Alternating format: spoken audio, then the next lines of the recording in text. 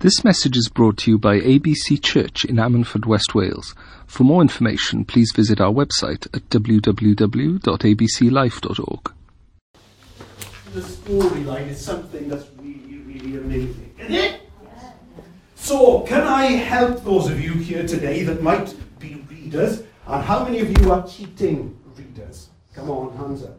Because what cheating readers do is they start reading the beginning of the book and then they flip straight to the back chapter to see how it finishes. How many of you do that? Come on, cheating readers. Oh, there's 3 cheating readers here.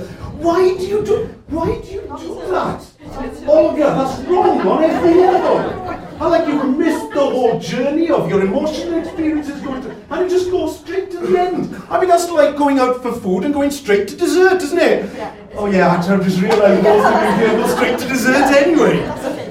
So can I, on this Palm Sunday, take you straight to the end? Can I, this Palm Sunday, take you straight to dessert? Can we do that together? You know, because there's something powerful about Palm Sunday. There's something really powerful in understanding that the King of Kings that had come to save us, not just the Jews, not just his chosen people, that he'd come to save you and me too. How incredible is that? So as those voices declare through history that I read in the scriptures this morning, Hosanna in the highest, blessed is he who comes in the name of the Lord. Isn't that the anthem of our hearts this morning? As we sing, blessed is he who came in the name of the Lord our God, our Messiah, that came to set us free. So he came as King of Kings, riding on the colt into Jerusalem. And then we know the story that a week later, he was crucified cruelly to a cross to purchase our freedom and to set us free from sin. And 3 days later, as next Sunday we're going to be celebrating Easter, it's Good Friday. It should be Bad Friday, shouldn't it? But it's Good Friday for us as Christians because we understand that good came out of the bad. That good came out of the sacrifice. And on Easter Sunday, thank God, Mary went to the tomb and he wasn't there. That Mary came, am I pinching someone's sermon for next week? That Mary went to the tomb and the angel was there and said, he is not here, he is risen. And he rose from the dead and purchased our freedom. So can I go to the end? Yeah. Can I go to the end, to where we are today? That we are this side of history. That we are this side, not looking forward to something that's to come. That we are this side of history. Will you turn me to God's Word this morning if you have your Bibles with you? And as is part of my usual habit of going through the Bible in 1 year through various different studies, I have just finished reading Leviticus. Whoa! The book of Leviticus. I'm going into the book of Numbers. Yes, the book of Numbers. And sometimes we look at these scriptures, we look at Exodus, Leviticus, and Numbers. And I don't know about you, but I struggle sometimes when I go through them and say, God, what do you want me to understand here? And those 3 books, what is really, really cool about those books is, you know, the book of Exodus is about the freedom of God's people. And the book of Leviticus is all about the forgiveness of God's people. And then when we go into Numbers, it's about the fight of God's people. And you can see 3 stories that are in Exodus, Leviticus, and Numbers that God wants to show us a pattern of things to come. So how's about we look at chapter 1 before we do like Olga would do, and we flip to the end by the time we come to finish the message this morning. Do you think that'd be good? So turn with me to the book of Leviticus. And can you turn with me to the scriptures that will be on screen for you this morning? Where are they? Let's put the first scripture up here from Leviticus chapter 6, and we're going to read from verse 9 if we can. So this is Moses that has had a revelation from God over what God's order is going to be for the children of Israel, for the people of Israel that came from Abram and down through the lineage that led to Jesus Christ eventually. And this is a scripture that is years, thousands and thousands of years old, that we're reading together. He says, give Aaron, so that's Moses' brother, and he was a high priest that would offer all kinds of sacrifices on behalf of the people that we'll see in a moment. He says, give Aaron and his sons this command. These are the regulations for the burnt offering. The burnt offering is to remain on the altar hearth throughout the night till morning, and the fire must be kept burning on the altar. Can I read that again? Yeah. The fire must be kept burning on the altar. And it continues. The priest shall then put on his linen clothes with linen undergarments. See, they had pants then, or whatever they were, undergarments. They had underwear, even back then. With linen undergarments next to his body, and shall remove the ashes of the burnt offering that the fire has consumed on the altar, and place them beside the altar. So he takes the burnt ashes and puts them beside the altar. The scripture continues. Then he's to take off his clothes and put on others, and carry the ashes outside the camp to a place that is ceremonially clean. My mother, when we were kids, used to have dillad gore, dillad chware. Yeah. We had tidy clothes, best clothes, and we had play clothes. How many of you had those when you were kids? Yeah. They don't seem to do that this week, these days. I mean, at all. I notice now children seem to have brand new trainers, and they'll, go walking dogs in the mud with them. It's foreign to me. They should wear dillad chware when they're going out to do such things. Play clothes, should they? Yes, there we are. But back in these days, we can see the same thing. They had best clothes, which was to serve on the altar. But they used other clothes in order to take the ashes out. Bear with me, because you're wondering, where's Phil going with this? But trust me, I'm going there. I know you're like Olga. You just want to go to the end. Now have some patience, for goodness sake. Then he's to take off his clothes, put on others, and carry the ashes outside the camp to a place that is ceremonially clean. Continues. Then the fire on the altar must be kept burning. Can I say that again? The fire on the altar must be kept burning. It must not, must not go out.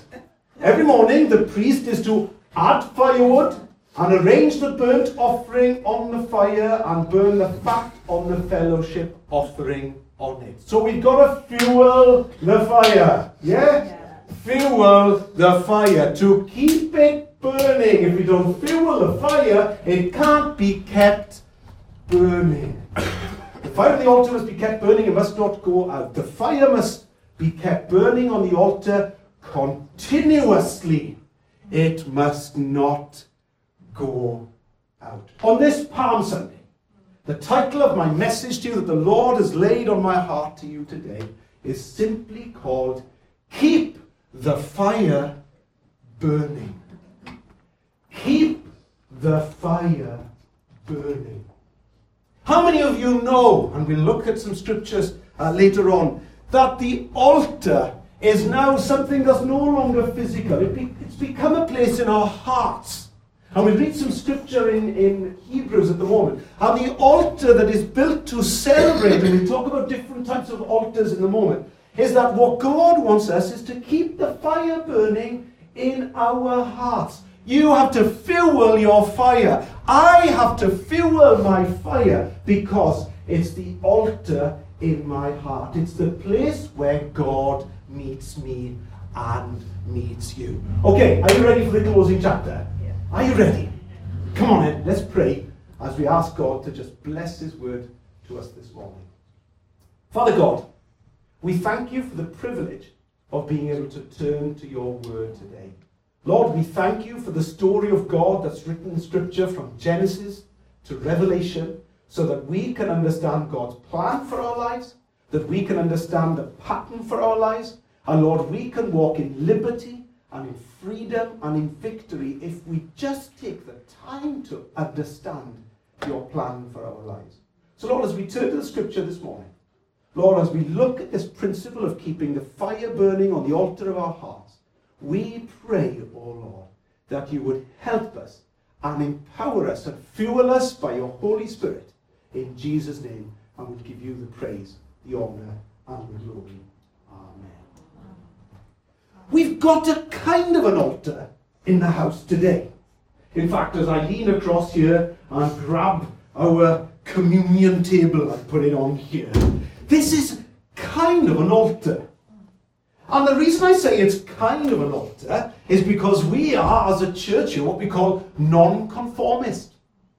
Is that what has actually happened through the work of the Reformation, through the work of Jesus Christ, and through a new revelation and an understanding last year as we were celebrating Luther, and as we were celebrating all he did in nailing his thesis, his 95 points of his thesis on the doorpost of that church. He ushered in and began a movement that has resulted in us having communion as we have today. You see, Paul talks about the fact that we no longer need a high priest. You see, what happened all the way back in Aaron's day, it started there. In fact, it started a little bit before that, where people started building altars. So let me pause, put this table aside, and explain to you. You see, altars are incredible things. The first one that was ever recorded in Scriptures built is one that Noah did. He built an altar when the flood relented and all the animals came out. And I don't know why he did it, but for some reason he felt the urge to build an altar and sacrifice an animal to God, being thankful that he and his family have been saved from the flood. And ever since then, there's been something that's built into mankind, that we want to worship God in a particular place. And even as we read through Scripture, we see that Abraham does the same thing. We see that Abraham, when he has an encounter with God, and God says to him that your seed will be famous, your children and your children's children, they will be innumerable, more than the stars in the sky, more than the sand on the seas. And Abram at that time is so overwhelmed by this promise of God, of the significance of the seed of his loins and what it would mean throughout all of history, that Abram can do nothing more than build an altar. And he builds an altar to thank God. And then when he finds himself, him and his nephew Lot, he finds himself being separated from them. Now God has come even further, and he's revealed his way to him, and he's renamed him Abraham. And he comes to him, and in that moment he starts to praise God for what he's done, because he's going to be given Canaan's land. And he calls the place, this is this habit that starts happening throughout the whole of the New Testament, that people build altars of stone, and they build them up, and they give them names, and they give them place names. And a lot of these place names, you can find them in chapels all around Wales. That these places would be built, and when Abraham had the promise of God to him and to Canaan, that he would have the land of Canaan, he called that place Bethel. Now some of you here think Bethel is just a place in Redding, California, and they release albums every once in a while for us to sing all the songs that we sing here. But the first Bethel is all the way back in Abraham's experience. And all the way through it, we can hear of all of these places where men build altars to God. They build altars of stone. They grab some stone together. And even in Leviticus, right, when the altar is built, can you believe this? The detail it goes into, it says that the high priest shouldn't get on a stepladder or shouldn't get on a stool to actually place anything on the altar. Listen to this, lest anybody see their private parts. Can you believe the scripture is so detailed about the principle of this altar? Can I ask, what's your altar? Because these altars all have significance. Because an altar is the place where a man has had an encounter with God. Do you have encounters with God? Ian, no doubt, as he goes up to the Black Mountain and goes up the hills, And Ian, I know, has taken some stones at some time. I remember you showing some stones and you put one on top of the other. I don't know the relevance of that to you in your life when you went and built it, Ian, but you probably would have done like I have done when I have done it myself. I have found myself on mountains, on beaches, grabbing one stone and putting them on top of the other and just marking a spot and saying, I don't know why I did it, and I was doing it on Saundersfoot Beach once. And I remember putting one stone on top of the other and just started doing it, and all the kids are laughing at me putting one stone. Are you building a tower, Dad? And I didn't have the heart to turn around to them. I said, I'm actually building an altar here. I'm actually building an altar right here and now, because whilst I was there, just started one stone upon one another, I just found myself reflecting on my life and turning around and saying to God, God, I thank you that you saved me. Thank you that you love me. Thank you that you gave your son for me. And found myself there on Saundersfoot Beach, giving a kind of a physical place of an encounter with God. Is this church an altar for some of you? That it's a place that we come and we have our encounter with God. But you see, the altar is no longer a physical place. That's the thing. I'm getting to the end of the story. Okay, bear with me. Are you still patient, Olga? Right, we're getting to the end of the story, because what happened through the high priestly function is the only time that we could come and get the second thing that comes with the altar. The altar doesn't just speak of a place that we get an encounter with God. The altar also speaks of a place that we get forgiveness before God. How cool is that? And so what would happen in the old type of altar that had been built in Leviticus? It was 8 cubits high, 1 by 1 by 2. That was the size of the altar. And you couldn't come in. If I was the high priest and if I was Aaron, you couldn't come in here. You couldn't come to the Holy of Holies. There was 2 altars. There was one on the outside. And it's the one on the outside that you could see. But you couldn't come into it. You couldn't come any close. If you dared, Katie, to come close to this altar, you'd be dead. Because this altar was the place that was holy. No room for you to come in here. Sorry. There were only certain people that were allowed to administer this. And so what has happened throughout time is all of us, and this is part of what Paul started, the epistle to the Hebrews, if we read that scripture in a minute, what actually happened through Luther's work and through the work of the Reformation and through the work of those of us here as an independent church. You don't need a high priest, you don't need a priest anymore to go and confess your sins. Do you know that?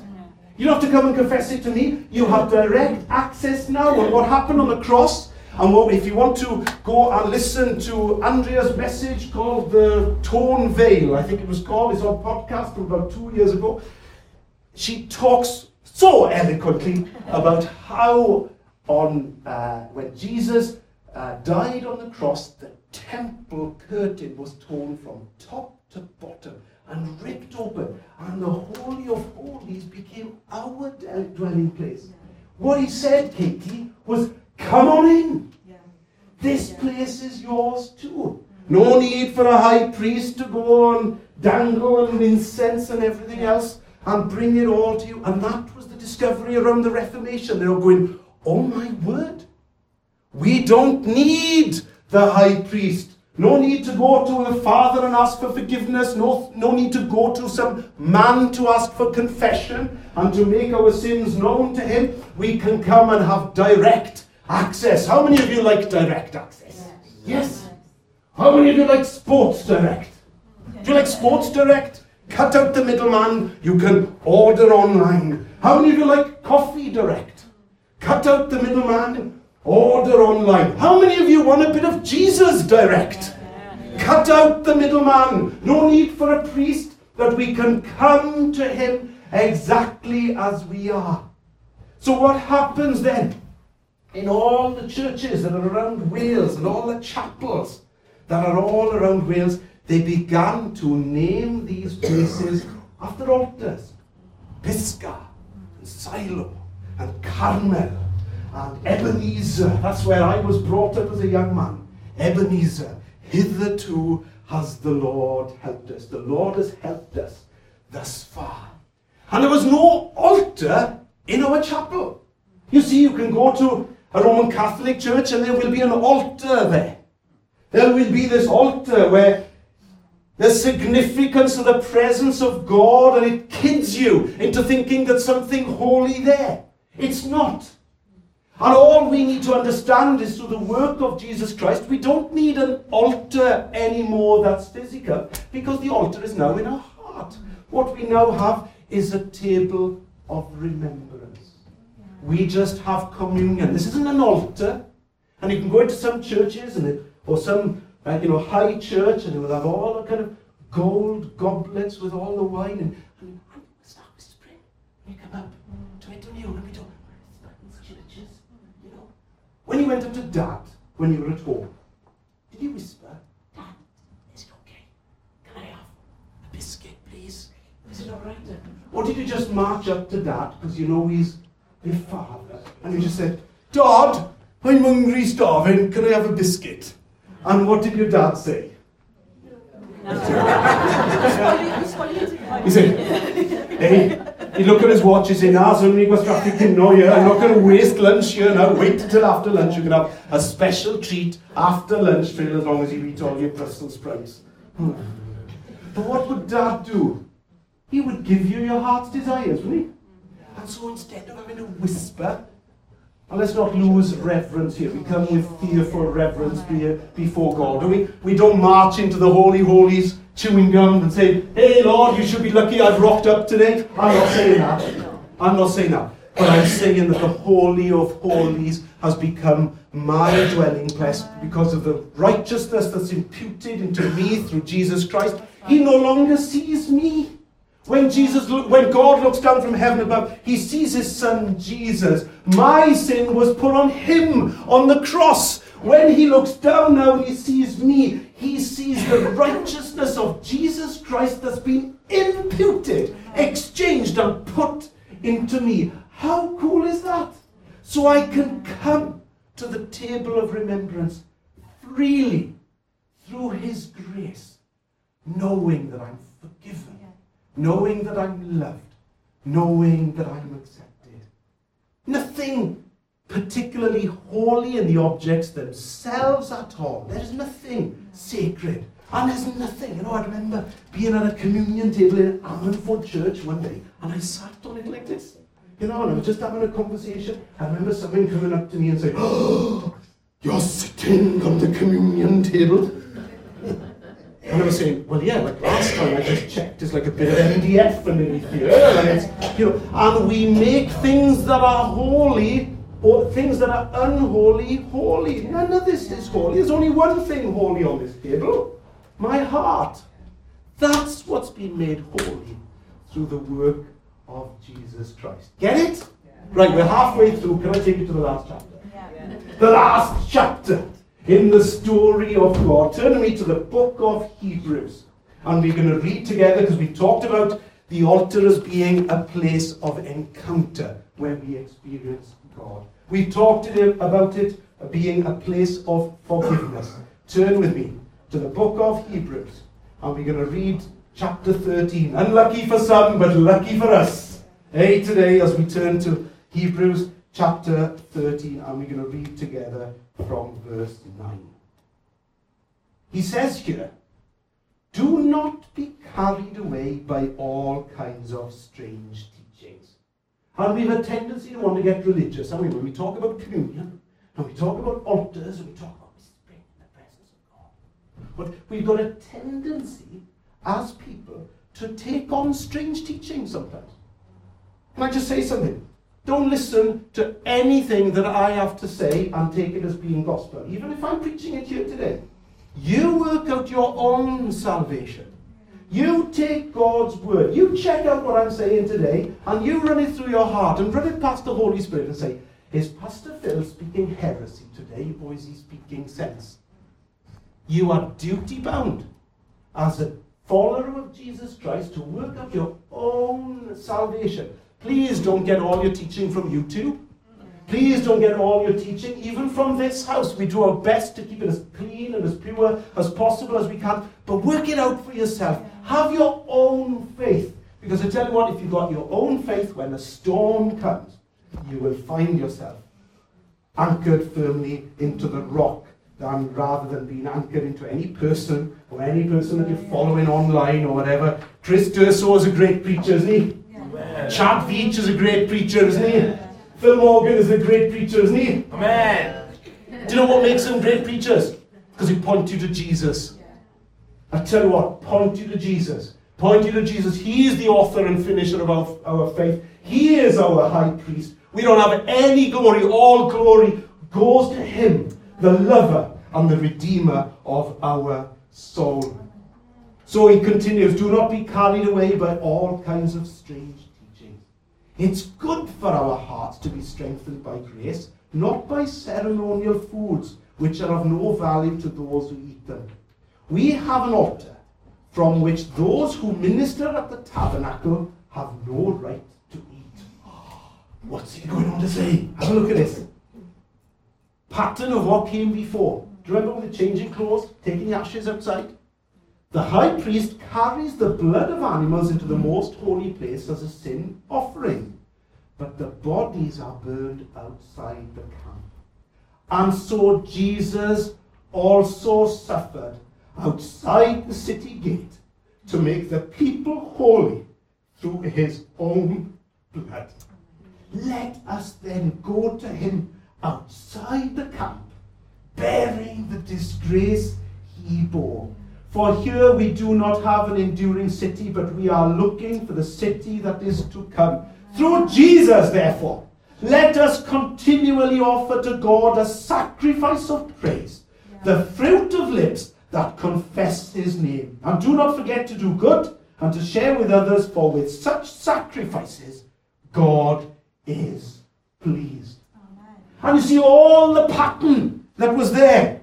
The pattern, as we talked about, God's chosen people from Exodus, God's forgiven people in Leviticus, God's fighting people in Numbers. That has become our promise today through the work of Jesus Christ. We don't need no Aaron. We don't need him to put all the vestments. We don't need him to put everything on here and go bringing ox and bringing lambs and bringing pigeons and bringing all of what we've done. That same sacrifice, Jesus, our King, our prophet, and our high priest came and was all in one. And in significance of that moment, the burning and the sacrifice outside the camp, Jesus is crucified outside Jerusalem, the chosen city of God. He who knew no sin became sin for us. You willing to go to outside the camp with me? Are you? We willing to leave the old temple structure that was in Jerusalem behind, with all of its grandeur, because Jesus dwells in a different place. Jesus can be found at the cross. And will you come with me on that little walk all the way up to Golgotha's hill, and come and sit with me at the foot of the cross and realize that not only did we have an encounter with God there, not only do we receive forgiveness there, but the promise is fulfilled there. The third sign of an altar is the promise of God's covenant. And he made a promise right there as he gave his son for us, as he gave his son for you, Sarah, as he gave his son for you, Katie, and for you, Ellis, and for you, Kenny, as he gave his son for us, he gives a new promise. And that promise is this: if you confess your sins, he is faithful and just to forgive you your sins and to cleanse you from all unrighteousness. More than that, it writes and says, your sins and your iniquities, I will remember them no more. Will you come with me? Will you come with me to the cross of Calvary today and say, oh God, we want an encounter with you. We celebrate forgiveness through the cross of Christ today. And we come, and as we usher in the covenant, the last place, or the last quality, if you like, as long as together with encounter, together with forgiveness, together with covenant, the last thing that we see at the altar is worship. Will you worship with me today? I want us to sing that song to close again. Can we, the last one that we did? The atmosphere is changing now. Can we sing that to close as we come to worship the Lord today? But can I encourage you, let's not have any physical altars in our lives. Let's not have a place that we call, and put significance onto it. Some people have got little altars, particularly in the Catholic faith. They will create a little cross with some candles as a place in their home, as a place where they make a little altar. Can you come with me and make an altar in your heart today? And can I share with you in closing these verses that we just read in Hebrews 13:13. Let us then go to him outside the camp, bearing the disgrace he bore. For here we do not have an enduring city, but we are looking for the city that is to come. Through Jesus, therefore. I love this. It's underlined. I don't know what time when I underlined this in my Bible, but it's underlined in black and circled here in my Bible when I've read it in my quiet time. Through Jesus, therefore, let us continually offer to God. Can you do that? Do you see it? No, do you see it? Olga, do you see it? Because we're at the end. You see, just like at the beginning, we've got to continually keep the fire burning. It must not go out. The story's the same at the end. That we continually offer a sacrifice of praise. Please don't let that fire go out. That fire that's in your heart and in your soul. That no matter what's going in your life, no matter what's going on, we know there's a God that has a plan for us. We know that there's a God that has hope for us. It might be dark where you are, but daylight's coming. Amen. That we continually offer the sacrifice of our lips. Through Jesus, therefore, says verse 50, let us continually offer to God a sacrifice of praise, the fruit of lips that confess his name. Let's keep the fire burning. Keep the fire burning continually, night and day. It must not go out. Maybe, just maybe, the fire needs some fuel today. The fire needs some fuel on your heart today. Because maybe it needs a bit of fanning. The Holy Spirit wants to come today as the atmosphere changes, and he wants to come and he wants to blow on the embers. But will you give him fuel to work with? Will you give him some timber? Do you read in Leviticus 6 how they were to come and they were to bring wood because they couldn't let the fire go out? You see, the wind of the Spirit can only work with the fuel that we bring. There's an altar that was built to the prophets of Baal, wasn't there? Elijah came, and in one of these altars that we see through the story of Scripture, we see how there was a challenge between the prophets of Baal, and Elijah just begins to make fun of them, doesn't he? He says, well, your God must be sleeping. He's having a snooze. I know some people have slept in this morning as the hour changed. I missed part of the service and came in late. Don't get caught snoozing. Are you worshipping a God that's dead? Some people worship a God of materialism, a God of different experiences, God of pleasure, God of money. But we come with the fruit of our lips, the praise of our heart, and we bring the fuel of our sacrifice of praise, no matter what we're going through. Can you pick up a few logs today and chuck them on? Can you? Pick up a few logs in God's house this morning. Let's keep the fire burning so that we can give him his rightful place. Father God, let's pray. Father God, we thank you for the final chapter of history's story. Lord, the epilogue is still to come. Lord, as we've been sharing through the scriptures today, we know that there's a time coming that will mirror Palm Sunday, that will mirror this day again. This day that we celebrate on Palm Sunday, when the children of Israel, when the Jews declared, blessed is he that comes in the name of the Lord, and they shouted, Hosanna, Hosanna. Lord, we are looking for the final epilogue. We are looking forward for the day where the trump will sound, and you will come again, and you will come again as the King of Kings and the Lord of Lords. And for this time, there are those of us that have decided to bow the knee to you. But then when you come, every knee will bow. And every tongue will have to confess that you are Lord and that you are King, to the glory of God the Father. But for this time of grace that we find ourselves in, oh God, may we resound from this house a praise that's due unto your name as we keep the fire burning. In Jesus' name, amen. This message was brought to you by ABC Church. For more information, please visit our website at www.abclife.org or search for us on Facebook or Twitter. You can also contact us by phone on 01269 59 6000.